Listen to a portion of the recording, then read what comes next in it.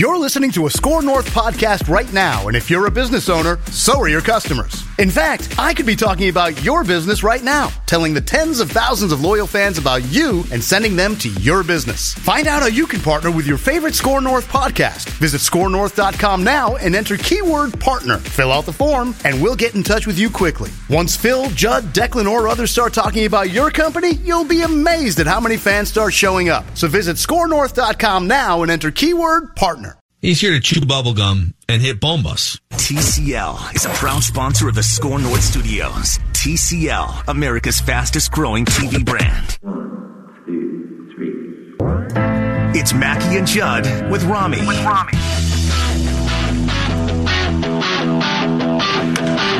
Jose clobbers this ball. Deep left field. Rosario didn't move. Way out of here. All right, Mackie and Judd with Rami on the all-new Score North and the Score North mobile app. Rami is on a top-secret mission right now at Target Field. Really? He will join at some point during the show. Really? He will be back. He is on a top-secret mission right now. I thought he was just hidden behind this board that's sitting in front of me. Do you know what it says on that board? If I remember correctly, it's the Bomba counter, isn't it? Up to 241. The fact that the Twins are 25 home runs away from tying the Major League record. Guess? It'll happen at some point in the next 2 or 3 weeks. Can I take a quick guess? He's working with Rocco on challenges and interpretations of rules because not all challenges would cost you a challenge. That's a really, really good guess, Judd. But okay, I'll guess again. Right, okay, I'll guess again. He's working with Kyle Gibson on when you're pitching to Jose Abreu and John Jay is on deck, wasting 4 pitches. That is it. Okay, good. Oh. Yeah. Good. That's a great idea. The correct answer, yeah. Because my third guess was going to be he's working with Miguel Sano, an enormous man, on sliding feet first into home plate and disrupting the catcher, as opposed to thinking that you're Lou Brock. Nope, it wasn't. I thought it was Miguel Sano and working with him on how to properly field the ball at third base. No, it wasn't that. That's a good guess too. I tried. Oh wait, no, I got it. I got it. His second thing is why didn't I get this before? He's working with Rosario on picking up the ball in left field and not turning into Jock Jones. That too. Yeah. There we go. That as well. Yeah. Judd, you're onto this. I knew it because he's a great baseball guy. Rami is. Jock Jones also, 1 in every 3 throws from the outfield would be like a 7-hopper to wherever he was aiming it. You guys remember that? Of he course. Would just spike a ball into the Metrodome. I was at an afternoon game once, in the Metrodome, of course, sparsely attended. I know you're shocked by this. In the 90s, when Jock made a throw from left field towards home plate that wound up behind the first base dugout. Yeah, I remember that. Who was better at spiking balls into the turf, Jock Jones or Donovan McNabb? I gotta say it was number 5. Visante Shanko's still waiting to catch those passes that were all literally bringing up the stuff from the turf. Old Donovan. So Rami will join at some point. He's actually on a secret mission that involves a State Fair T-shirt that we're going to have available starting later this week, only at the State Fair booth for Score North. Cool. But Kyle Gibson, there's so many places to start off of the first game of this Twin Series. I just sort of I had this epiphany earlier today that I've probably spent more time grinding my teeth and being frustrated when it comes to a Twins player. Yep. With Kyle Gibson than any other Twins player. If you go back through, that's impressive. That guy's he's been in the organization for 10 years. Yep. He was a first-round pick, top half of the first round. Was a stud pitcher out of Missouri, pitched in big-time college baseball games, one of those Friday night horse stud pitchers who struck guys out. And the Twins drafted him to be their ace pitcher. Tommy John surgery after a couple years in the minor leagues. All right. But he comes back from that, and he's pitching 9-inning shutouts in the minors, and he's getting strikeouts, and he's throwing in the 90s, and his stuff moves all over the place. And he's a big guy. What is he, 6'4", 6'3", something like that? Might be right? more than that, I think. And it's he's got all this for 10 years. He's had the pitches, he's had the size, he's had the background and the draft status and all these things, right? Scouts love him. The makeup is right. You'd think. Right, but the makeup of what you see looks like on paper you're onto something. And then he'll even show you glimpses every once in a while. He'll mow down a great lineup, or he'll discover a strikeout pitch for stretches of time. But then there's games like last night where you got John Jay in the on-deck circle, who hasn't hit he has no home runs, right? Is it 0? He's batting cleanup. 0. And he has no home runs, and he was only signed by the White Sox because he's really good friends with Manny Machado. Right. To get Machado signed. So here and of course, he is, and he's in Machado's San Diego. Yes. Yep. Yeah. So, yes. And he just like... Oh, wait. 274, no home runs, 9 RBIs. Yeah. Ready for you to open base, ready for you to just walk Jose Abreu and pitch to John Jay however you want to. Like he's swinging a wet rolled up newspaper. And I'm just sort of sick of sweating Kyle Gibson on a star. For 10 years, I've been doing this thing where maybe this is the time. Maybe this is where he turns the corner, or maybe this isn't. Every time he's pacing around the mound, he's sweating, and he's huffing and puffing. I don't know why I'm sitting here after all this time continuing to feel the way that I do, like I did last night again, just frustrated and out of answers. I think it's just like I've ridden this for too long. I think it's also because Kyle tends to come unglued in different frustrating ways. The Cleveland game, right? Jose Ramirez is on first base, and you're like, okay, if he steals, whatever, it's Cleveland, that's fine. Good team, though, work on the hitter, right? He throws over, I swear, 87 times to first base, by the way, Adrian's is playing first, and he's really not that good there, right? So you're like, all right, let's now focus on the hitter. And he throws over enough with, by the way, I believe Puig that night. I think that was the first game, Thursday night game. Mm-hmm. Puig on third, where finally he throws wildly enough that Adrianza doesn't catch the ball and a run. And so I think the frustrating thing about seeing Gibby melt down continually at key times is there's different ways to do it, which makes it even more frustrating. Mm-hmm. Like last night, what are you doing?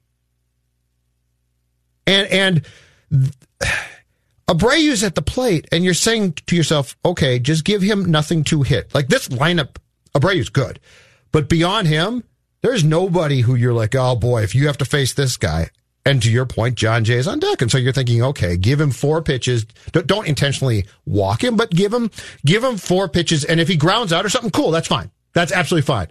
But don't give him a thing. And you missed that bat. That ball's still going, Phil. It was like 440 feet or something. Got it right here. And I think it was farther than that. I love how you got your carnage score sheet. I was keeping score last night. It's a very clean score sheet. Pen or pencil?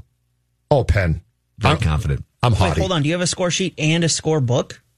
Yes. You paid $30 for a scorebook. I don't always take the scorebook. If you paid $30 for it, why wouldn't you? Because, Jonathan, I'm weird, okay? Well, I have no good excuse here. Like, I'm not going to give you a song and dance. Do you have the scorebook in your backpack? No, I don't. Why not? I took it out. Because someone would steal it? It's too valuable. No, I'm not that big. It's too valuable. No, because it weighs down my backpack. Please, and I sir, took don't my take my scorebook. I took my binoculars to the Vikings game, and I had to take those out, and I took the scorebook out. Long story, 442 feet. It's still going. Are those real binoculars or the ones that you put booze in? No, they're real. In fact, you know what? I didn't even know about those until Dawn and I went. We took a Kentucky Derby bus from Brits. This is like 8 years ago to Canterbury, and someone's got binoculars.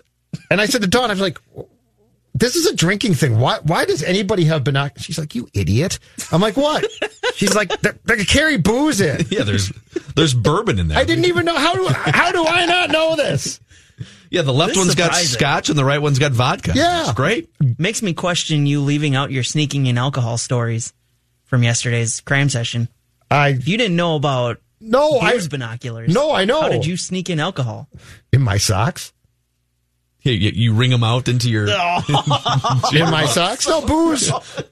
Oh, I see. I snuck booze in. To Lambeau Field. Yeah, that's terrible. Okay. That's terrible. That's terrible. He soaks his feet in rum. Yeah. I'm going to suck on my own toes. Man, these Surleys are sure good off my toes. God. No. Anyway, I didn't know about that.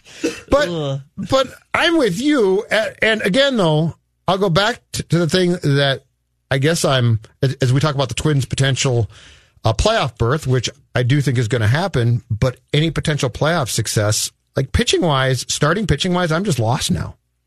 Well, it's very hard for me to get my head around trying to win a series right now. That's the thing. Where I'm struggling is if Jose Barrios didn't have a terrible August track record and a mediocre September track record, I would look at this and I would say, hey, whatever. He was awesome all year. Everyone runs into a little bit of a roadblock. He's not 1999 Pedro Martinez, everyone runs into a roadblock at some point. But that coupled with the fact that he's a terrible August pitcher and he doesn't have any track record of ending the season with 2 lights out months. So this is all headed toward the same pattern. And Kyle Gibson has no track record of anything that you can trust, really. It's just wild ups and downs. And correct. For a month here, he might be amazing and the number 1 draft pick that you had envisioned 10 years ago. And then there's times like last night where it's like, dude, just don't give up a huge crooked number to the White Sox. Just you're at home. Just don't throw that pitch to Jose Abreu. And I think my question to you is, knowing how frustrated I have gotten over the years with Kyle Gibson. Kyle Gibson is the guy that I've probably wasted the most energy being frustrated with in a Twins uniform for sure the last 5 years, and maybe even in my life watching the Twins. Yep. Who on the Twins that you can remember in your lifetime where does Kyle Gibson rank among pitchers or players that you've been the most frustrated with in Twins history? Oh, he's probably up there fairly high because one, I've seen in my time of watching this ball club, Phil, I've seen a lot of bad Twins teams. And it's hard to get frustrated because guys flame out quick then. Mm-hmm. But as far as like chances and okay, here's another chance. And especially here's the problem too. Every once in a while during his tenure here, Gibson's done things where you're like, oh, so it's clicking. It's starting to click a little bit, right? Yes. There was a time this year. Well, like last month. This year. So he is right up there. I'm trying to think of players who have frustrated me a lot. So the other one really, and this was, I came to the realization after about 2 years that, okay, he just is who he is. Yep. And even when he fooled everybody in 2010, I was still very much like, that's a 1 year thing. Delmon Young. That was a number 1 overall pick. Now, granted by Tampa Bay, not by the Twins. Right.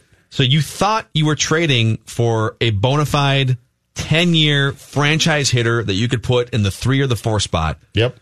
And little known statistical fact about Delmon Young, as much like he was kind of a hulking figure, power.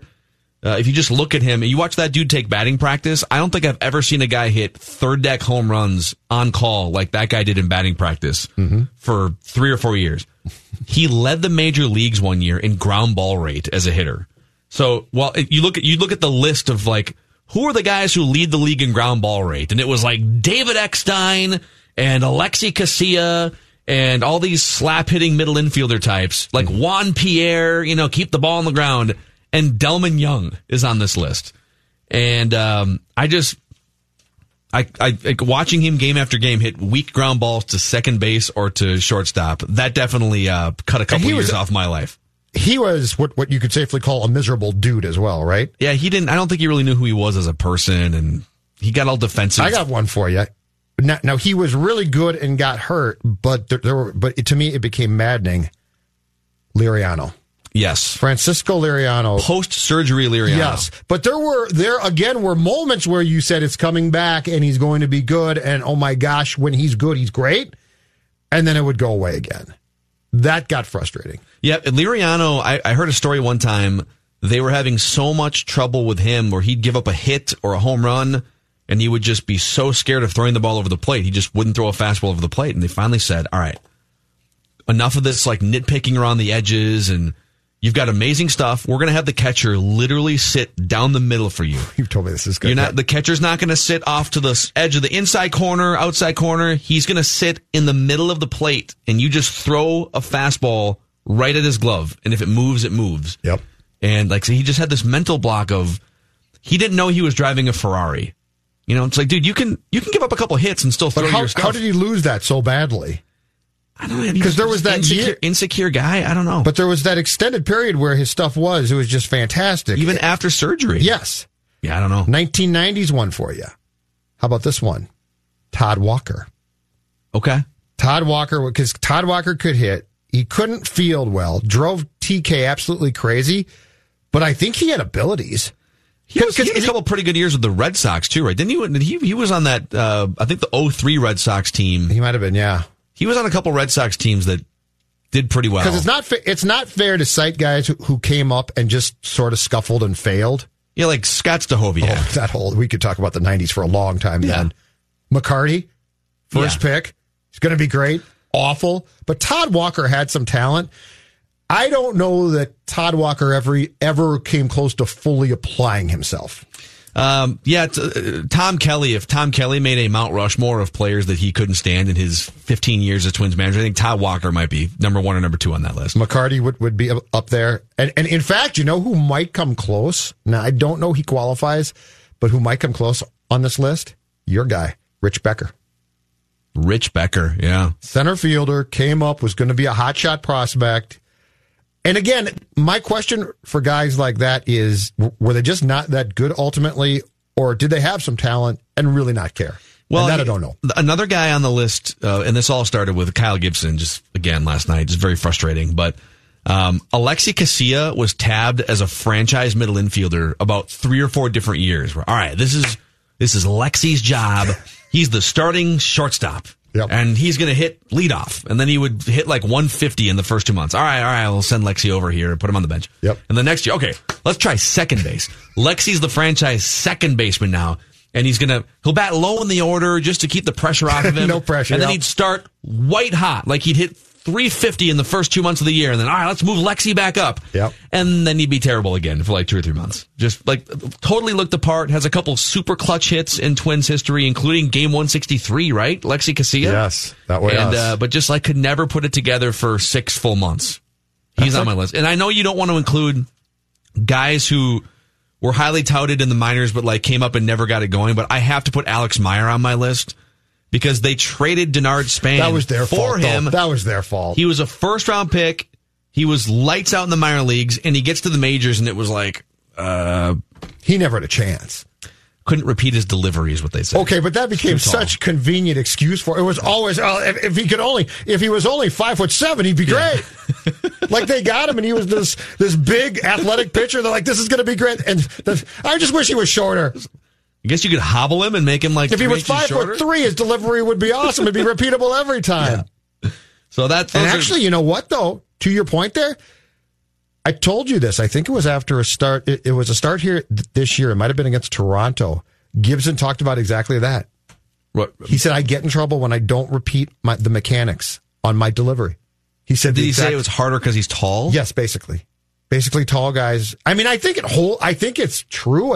I'm just saying it becomes this convenient narrative too. That I think like just in terms of not that I'm an expert in physics or anything, but if you took one of those giant car dealership inflatable, like you guys ever see those things with like the big inflatable arms are like 20 feet tall? They're fantastic. Sail hair. Tougher if that's like Alex Meyer, right? Be tougher for that thing to repeat its delivery time after time because it's just its arms are 9 feet long. That was always the tougher excuse. to find that arm slot. But you did trade Denard Span for him and got nothing back.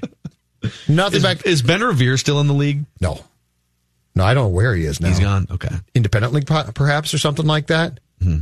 That was a good Twins vent session right there, even though they're still 27 games over 500. Didn't Gardy put that poor guy in right field at one point with zero arm? He did. Since we're cutting open this vein right now, this feels like an exorcism of like Twins frustrations. So after last night, it's justified. So Denard Span was a very good right fielder at the Metrodome 2008, 2009 because Carlos Gomez played center field. Yeah. And so Span had played right field and he had a pretty good arm, especially compared to Ben Revere.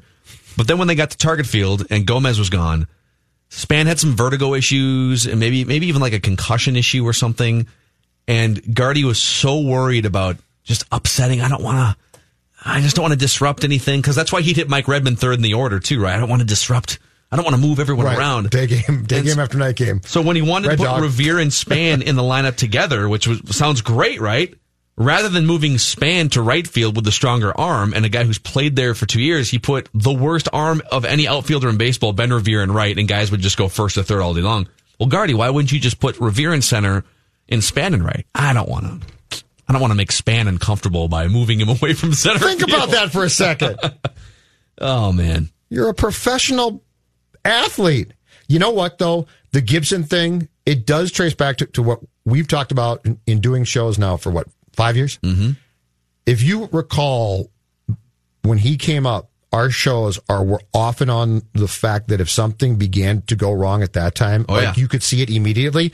And I think infield single. Oh gosh, I think wobbling. I think he does a better job expression wise at not showing that now. But like last night, I still get the feeling of, oh boy. And that Abreu pitch, man. And the inning was bad, but how do you get that pitch even close? Well, let's talk to Roy Smalley about it when we come back here. Let's get some actual expertise here from somebody who played Major League Baseball. Mackey and Judd with Rami on the all-new Score North and the Score North mobile app. Before we talk to World Series champion Roy Smalley, let's talk about the champion of car dealerships in the Twin Cities. That would be Luther Brookdale Toyota, 694 on Brooklyn Boulevard, where you can find all new 2019 RAV4s. There's a reason why the RAV4 is one of the most popular vehicles in America right now, if not the most popular vehicle in America. It's the best combination of size and spaciousness, like an SUV, and also handling and gas mileage, like you'd get with more of a Camry or a Corolla. In fact, I was shocked at the first 2 or 3 months here. Now, granted, I don't live very far away from work, but I've only had to fill up the gas tank like 4 times since I got this car because the gas mileage is so excellent. The technology and the safety features are top notch. Go find out why my family and I have been going to the same dealership and service department for 3+ decades on the corner of 694 and Brooklyn Boulevard. It's Luther Brookdale Toyota and LutherBrookdaleToyota.com. Mackey and Judd with Rami, joined by Roy Smalley when we come back. This Thursday night, Minnesota United travels to Kansas City to take on Sporting KC right here on Score North, the Score North mobile app, and ScoreNorth.com. You can join Kendra D. St. Aubin, Jamie Watson, and myself for the pregame at 8 o'clock kickoff with Callum Williams and at 8:30 right here on ScoreNorth.com. And Roy Smalley is brought to you by Doug's Power Equipment in Blaine. All right, Mackey and Judd with Rami on the all-new Score North and the Score North mobile app, where, by the way, we have a 5-day-a-week twin show. It's called the Score North Twin Show. You can find it at noon every single day if you're new to the platform here, or podcastable anywhere you find your podcast. But on Mackey and Judd with Rami, Roy Smalley, 1987 World Series champion, joins us every single week. And, gentlemen, this is where I think my expectations of the Twins for these next 2 weeks against the White Sox and the Tigers, my expectations are probably a little bit out of line with reality, and that I was devastated by them losing last night. I was thinking, I thought they're going to go 11-2 over the stretch, and they just ruined that by losing the first game to the Chicago White Sox. So put me in check, Roy. Well, I mean, they didn't ruin that. They could still go 11-1, and you'll be happy. The rest 11-1 the rest of the way.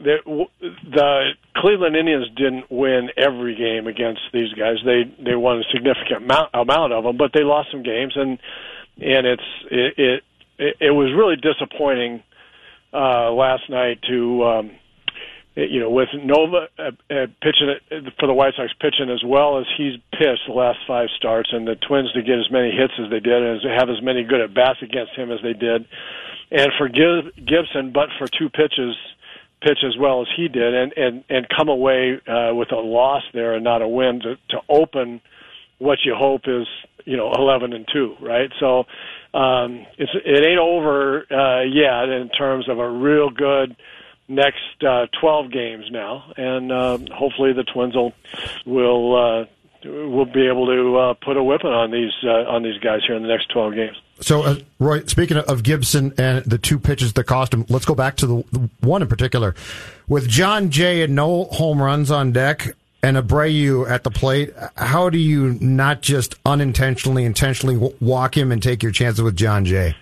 So the pitch the other pitch that I'm talking about happened in the at bat right before that, where he got I think a 2-2 count on Goins, the shortstop, who hits in front of Abreu, and Jason Castro signaled for a high fastball, and Goins is more of a low ball hitter, and Gibson didn't get the ball high enough, and he spanked a single to left field to put 2 guys on ahead of Abreu, and then because of, I forget if it was the throw or whatever, the guys moved up to second and third. So now you've got Abreu up, and you have first base open. And I hate second guessing, and so I don't do it. Or if I do, I I do it rarely, and fortunately for me, I said on the broadcast last night. You did. You just first base is open. You've got Abreu hitting 273 and Jay hitting 274 behind him, so equal chance potentially of getting a hit. But you've got Abreu with 26 home runs and fourth most home runs against the Twins of anybody playing, and Jay, who's got 0 home runs. So this is kind of the game, and for me, it was a huge moment. I said, I just don't think that you throw him anywhere near the middle of the strike zone. You can throw him in off the plate, hope he jams himself. You can throw the breaking balls away off the plate, hope he chases, gets himself out, but you don't try to get him out here with superior stuff in the strike zone. And I don't know what happened. What the thinking was. I don't know anything about other than he threw one center cut and the ball went 442 feet. And it was just a gigantic mistake in either location or strategy. I don't know. I mean, obviously location. I don't know about the strategy, but you just don't. In my view, you just don't pitch to him there. You don't walk him intentionally, but you just let him get himself out. And if he won't, then fine. You do the best you can with John Jay. Roy, your post Abreu swing groan was fantastic. Because you laid out the entire thing, and then all you heard was this crack, and you go, oh. You sound like you're about to throw up. It's like, I just laid all that out, and you did everything I told you not to do. I blurt stuff out all the time. I'll be at home watching. I don't even realize I do it half the time, but I watch the games at home, and my wife will come in. I'll be sitting, in a room, TV room watching the game. My wife will come in and say, "Who are you talking to? And who are you yelling at?" I mean, they're by myself, right? And so, I talk to the television, and every once in a while, that tendency comes out on the air, and I hate to do that, but sometimes I just blurt stuff out. Man, Roy Smalley is with us here on Mackey and Judd with Rami. I feel like we all are in agreement. This Twins lineup, well, first of all, they're going to break the home run record in 2 or 3 weeks from now, but they can hit with anybody, and we're just waiting for what are some signs that they can pitch with anybody. And Kyle Gibson, that doesn't help last night. Here is how much of a saving grace could Gratterall be, even if it's in a bullpen role, if he comes up and he clicks, Roy, at some point in the next 5 weeks. And it's an inning or two at a time, let's say, and he's throwing 103 and he's getting guys out. How much does that change your perception of the Twins pitching staff and bullpen now versus what it could be in October? Well, a lot. There's a lot of caveats there. What if he comes in and it comes up here and he's lights out? Well, that changes everything, doesn't it? I don't think there's anybody that the Twins have that you would say unequivocally is just lights out. So, you add another arm, you add that arm, if it's effective at the major league level, and you've got something, and they do have something. I think he's coming, to the big club at some point in time in the next year, most likely. And I don't know. I think it would be interesting to talk with Falvey and Levine about what goes into that decision making process. Because as I think about it, I think, well, okay, so what if does he have command with another pitch? Is what you know about his makeup, his personality? Do we think that he can handle being thrust into a pennant drive? What if he comes up and gets it handed to him? I know he throws 100, but what if it just doesn't work for whatever reason? How much of a setback for him is that? I think it would be interesting. The kid is 20 years old, and he had some shoulder impingement. His shoulder was bothering him earlier. Now he's throwing great. how many pitches do you want him to throw this year when he's going to be a star for you at some point in time, most likely? I understand, it's all hands on deck trying to be as good as you can be. So he'll probably be here, but I think there's all kinds of things that they're thinking about and should think about. What do you make of Berrios at this point? Because I think we all said after the Braves start a couple starts ago, okay, 9 runs is really bad, but it's one start. But now it's 3 consecutive starts where the velocity's been down or he's been hit hard. What do you make of this? And do you think that there is a case to be made for at least considering skipping a start to see if that gets him back on track? I don't think that they would skip a start with him. I think the reason they would is if his arm's tired. You can go through a dead arm period, and maybe that's the case. I have no idea about that. If that's why his velocity is down, but I think we talked about we may have talked about this before, but I think you know how I feel about certain things about pitching, and I want him to throw the ball. I want him to throw 4-seamers and not the sinker. And it just, I think it's strategic as much as it's a strategic mistake as much as anything else, because it's like he's afraid to throw his fastball, and you can't pitch that way in the big leagues. You look at every guy that's dominant, and when he's dominant, you've got guys concerned about fastball, either speed or location, and most times both. And that gets him in a hurry and creates anxiety, and then the curveball and the changeup become really effective, and the fastball it becomes more effective, and it feeds on each other. But he's got this idea that he's got to make the ball, he's got to throw 2-seam fastballs and make the ball move, and in order to be able to throw fastballs for strikes. And the problem with that is that 2-seam fastballs are harder to control than 4-seam fastballs. It's why, infielders like me, we grab the ball across the seams and throw the ball across the infield so the ball doesn't move. We don't grab it in 2-seam fashion and throw it over there because the ball would get going to the first baseman, moving all over the place.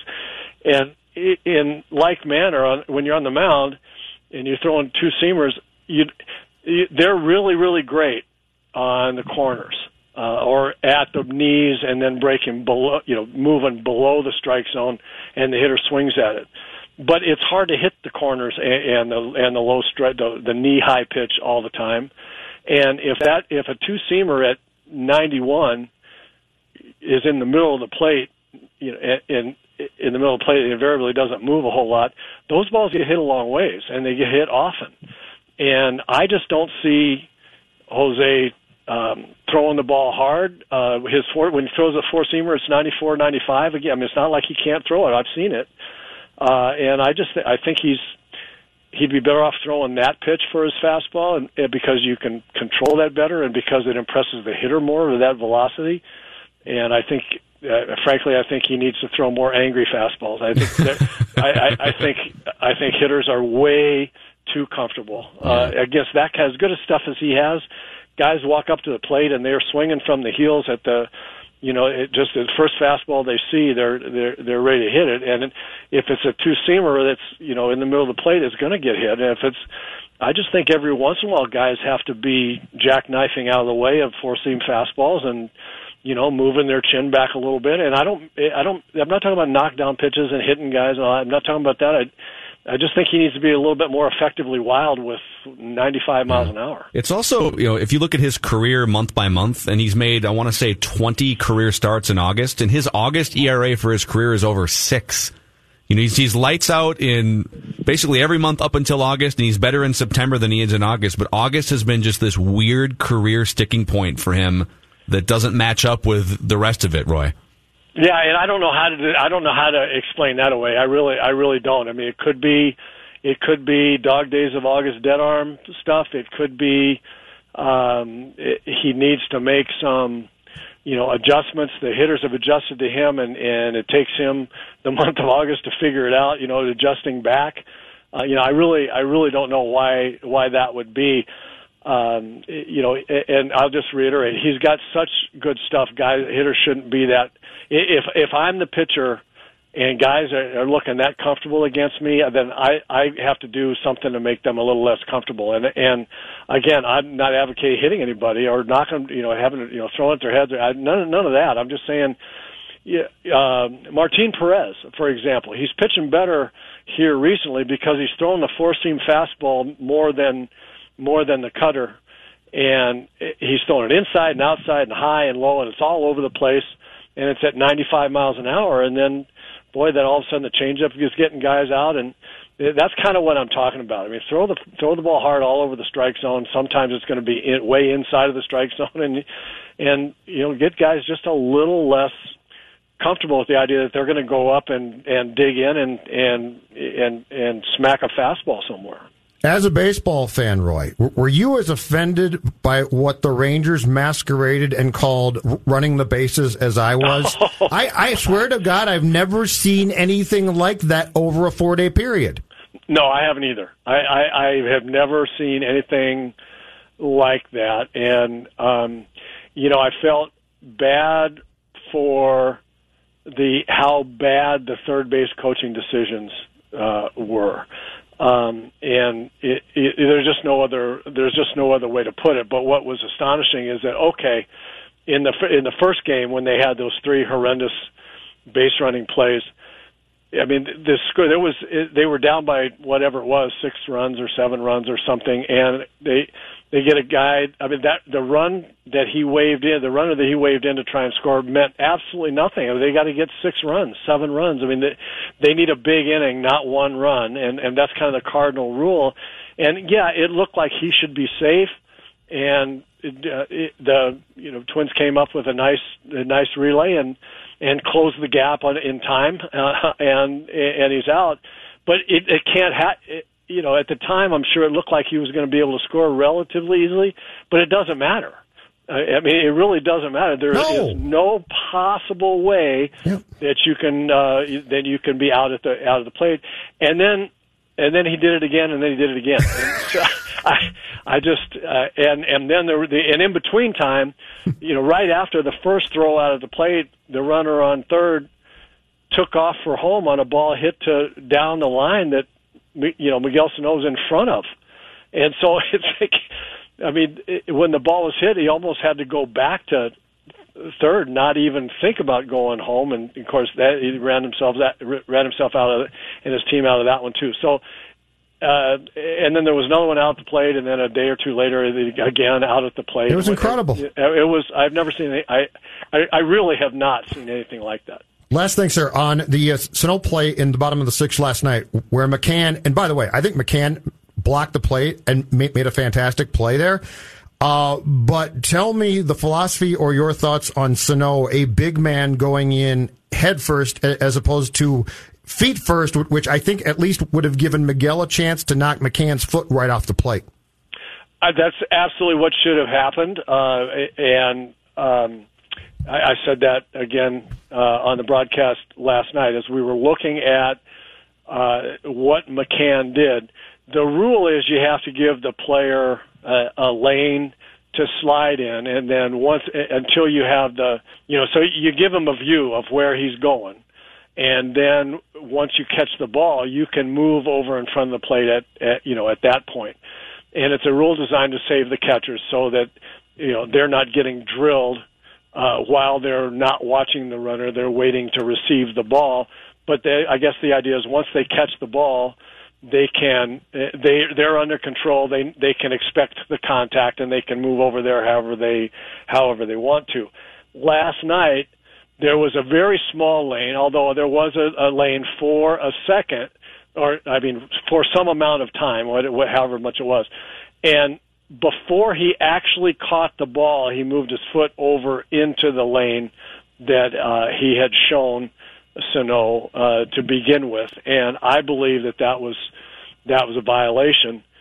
But even so, having said that, I think guys need to think about sliding feet first more often. A big guy like Miguel Sano coming in there, sliding hard into McCann's foot, that would have been an event for McCann. And we don't know exactly what would have happened if Sano's feet, with all that body momentum, had hit his foot as McCann was catching a short hop. He made a great play catching the ball in the dirt and being able to apply the tag. We don't really know if the ball would have been caught, or if he caught it but would have been able to make the tag with his left foot being spun around behind him because Sano hit him so hard. I think runners have to start thinking about doing that way more often. I think if I'm a catcher in that spot and I've planted my leg in the ground and Miguel Sano is trucking down, sliding feet first, I'm bracing for a compound fracture of my leg. That's a real possibility, yes. and a big guy like that sliding head first doesn't make an awful lot of sense to me. Sometimes, sliding head first, ostensibly gets you to someplace fastest. And if you've got a big lane and you can slide wide a la Randy Bush and put your left hand back out and get across the plate, okay, I mean, I can see where there are some times but to do that. But for the most part, I think if you're going into the plate, your first thought, until something shows you something different, if it's going to be close, boy, I think a feet first slide, just get to the plate and get there hard. Yeah, Roy Smalley, great stuff. We'll catch up again next week, my friend. Thanks, Roy. All right, guys. All right, that's World Series champion Roy Smalley. Mackie and Judd with Rami on the all-new Score North and the Score North mobile app. Back, wow, I can speak English. Back shortly. 4:46 here at Score North. Time for the Score North. Download if you're a fan of Vikings third-string quarterback Kyle Sloter and think he should be their second or their backup quarterback. Well, you're going to be disappointed at what Mike Zimmer had to say today. I don't know that you guys know all of the little details about everything. You just see how he goes and does the game. So he's got to get a lot better in a lot of the other parts of being a quarterback. Making the right checks, getting the people in the right formation, making sure the motion's there, not missing the time clock when it's 8 yards in front of you. There's a lot of things that he has to get better at if he wants to be the backup quarterback. Yikes for his chances for being a backup quarterback for this team anytime soon, it seems like. What are your thoughts, Vikings fans, on Kyle Sloter's chances of becoming the backup quarterback this season, next season, in the future? Let us know over at Score North on Twitter, at SKOR North on Twitter. That's been your Score North download. Now back to Mackie and Judd with Rami. I love how Mike Zimmer, thank you, Jonathan, by the way, real quick, on Purple Daily today, Courtney Cronin and Matthew Collar did a deep dive into this, and I saw Collar fighting with people on Twitter about this. No, I think people are watching. Shocking. Collar fighting on Twitter? I know, shocking. But I love how you watch these second halves of preseason games, and you just sort of think you're watching casually, whatever, and you think, wow. In fact, I've got Kyle Sloter's preseason career in front of me. Oh, Have you guys ever done a look into this? He's Montana. It's He's combination. amazing. Actually, it's Unitas, Montana, Elway. So let me go back to 2017 here. Let me just The heck tally of a up Mount here. Rushmore. Carry the 4 there. All right. Include Kyle Sloter there? It's unbelievable. Kyle Sloter preseason career, which includes 4 games in 2017, 4 games in 2018, 2 games this year so far, so 10 games. He's at 75% completions. He has amassed just under 1,000 yards in those games. Mm-hmm. And that's, you're only playing like a quarter, maybe a half at a time. And he has a touchdown to interception ratio of 9 touchdowns and no interceptions. So, you're just kind of watching. Maybe you got a beer in you on a Friday night or 10 White Claws. I'm not judging. 10 White Claws, you're barely buzzed. Living the claw life. All right. 4 cases of White Claw. Kyle Sloter. Now you might be drunk. 150 yards and 2 touchdowns or whatever it is. And you take that to Mike Zimmer if you're a reporter or camera person out there. And man, Kyle Sloter's been fantastic. Man, what a find. What do you think about him in the backup competition? And most coaches would just kind of go along with it, right? Yeah, He's been great. Yeah, it's been great watching him. He's out there doing his thing, whatever. But not Mike Zimmer. Mike Zimmer gives you the full, honest answer, telling you, yeah, I don't care about the stats in the second half of a preseason game. He's been garbage at these 5 things. Oh, and he practices like a clown, too. So I love Mike Zimmer so much for his honesty. So what makes this even better is after his great performance again on Sunday night against Seattle. Schloter tweeted this yesterday from his account. So, and this is him. So is it a verified Kyle Schloter account? It is. With a blue check mark? Blue check mark. Okay. Blue check mark. Let's see how many followers the Vikings third string quarterback has. Because I don't want any fake Kyle Schloter accounts. 11,000+. So a third string quarterback can get a check mark, but Judd Zulgad can't? What's going on here? They stopped giving him out as much, and I don't care. Rami cares. I don't care. I'm fine without the blue check mark. But he tweeted yesterday. Are you? You really? Yes, I am. It really doesn't bother me. It doesn't bother me. It just doesn't. I just don't care. You're not verified, though. How do we know it's you? You don't know it's me. It could be an imposter. Phil and Rami aren't verified. Mm-hmm. We know they're real. The whole practice debate from some of these, quote, professional analysts is laughable, Schloter tweets, with the emoji of the guy crying laughing. Act like you know what's going on. Please, ellipses. So, hold on. I think that's a subtweet at Matthew Collar. That is absolutely my guess, because here's my question. Who else has talked about him? Like, he's not important enough, right? Like the Star Tribune's not talking about him. I actually think there's a lot of fans who are interested in the backup core. I think if you were to poll Vikings fans, in fact, we could maybe do this. Like, what are the things you're interested in this preseason? I actually think a large percentage are fascinated by Mannion, Schloter. Schloter's been sort of touted as this. Sure, but maybe he's a hidden gem the last couple of years. He's trying to attack here, again, quote, professional analysts. It's got to be Collar, right? Well, and if you go back and listen to Collar and Sage did a deep dive on yesterday's Purple Daily. If you even just go back and listen to like the first 15 minutes of Purple Daily yesterday, and they sparred a little. Sage is standing up for the longtime backup quarterback who gets into a preseason game and lights up, because Sage is statistically maybe the greatest preseason quarterback of all time. Tom Brady. He is. He's the Tom Brady of backup of a preseason quarterback. And Collar's point is, correctly, I side with Collar on this. You're facing third-string defenses. Yeah, you also have third-string offensive linemen with you, but it's mostly about what do you see as a quarterback. You're facing third-string, mostly base defenses, right? Yeah. And most of your wide receivers are creating space, especially, by the way, like, I know we make fun of Laquan Treadwell, but Laquan Treadwell was a first-round pick and has been a starting wide receiver, a number 3 wide receiver, I guess. Sometimes he's started a couple times, I guess. Yeah, depending on if they run out 3 wide receivers. Like 10 games in his entire career. But yes. So even though Laquan Treadwell is not somebody that the Vikings have in their long-term plans, and he's definitely a bust, Laquan Treadwell against third-string defenses in a base defenses in a preseason game is going to get open. He's going to get open. Yeah. So, not to rain on the Kyle Schloter parade here, but let's not, especially us here in Vikingsville, let's not get tricked into preseason performance, because Tavares Jackson put up a couple nice little games in the preseason as well. That ship has sailed. Let's not fall in love with what we see from a backup quarterback in the preseason, okay? Not to be a buzzkilling. That ship sailed how long ago? I always go back to the third string, the deep backup QB who comes in late in a preseason game, leads a drive. I go back to, I think it was 1992 or so. Gino Toretto, right? Just Heisman Trophy, but he had nothing. Like, professionally had nothing. And he led a drive, I want to say it was in the second half. It might have been in the third quarter of a preseason game the Vikings played in Kansas City. And that was the first time I remember where we were just like, you got to give this guy, there's something here. There's no question.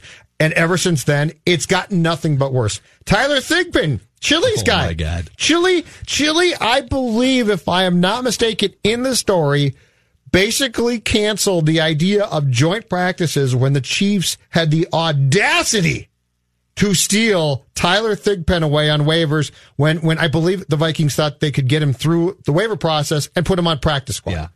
Yeah. Well, another way to look at it is there's 32 teams in the NFL, all right? And like 6 of them are in search of a franchise quarterback or in search of even just a starting caliber quarterback. Is it fair to say? There's always 5 or 6 teams that are just looking for a starting quarterback. Yep. How likely is it that your third string guy is just this hidden gem that, man, like how lucky are the Vikings to have this guy in the second half of a preseason game and no one can get their hands on him and nobody knows about it. So I don't know.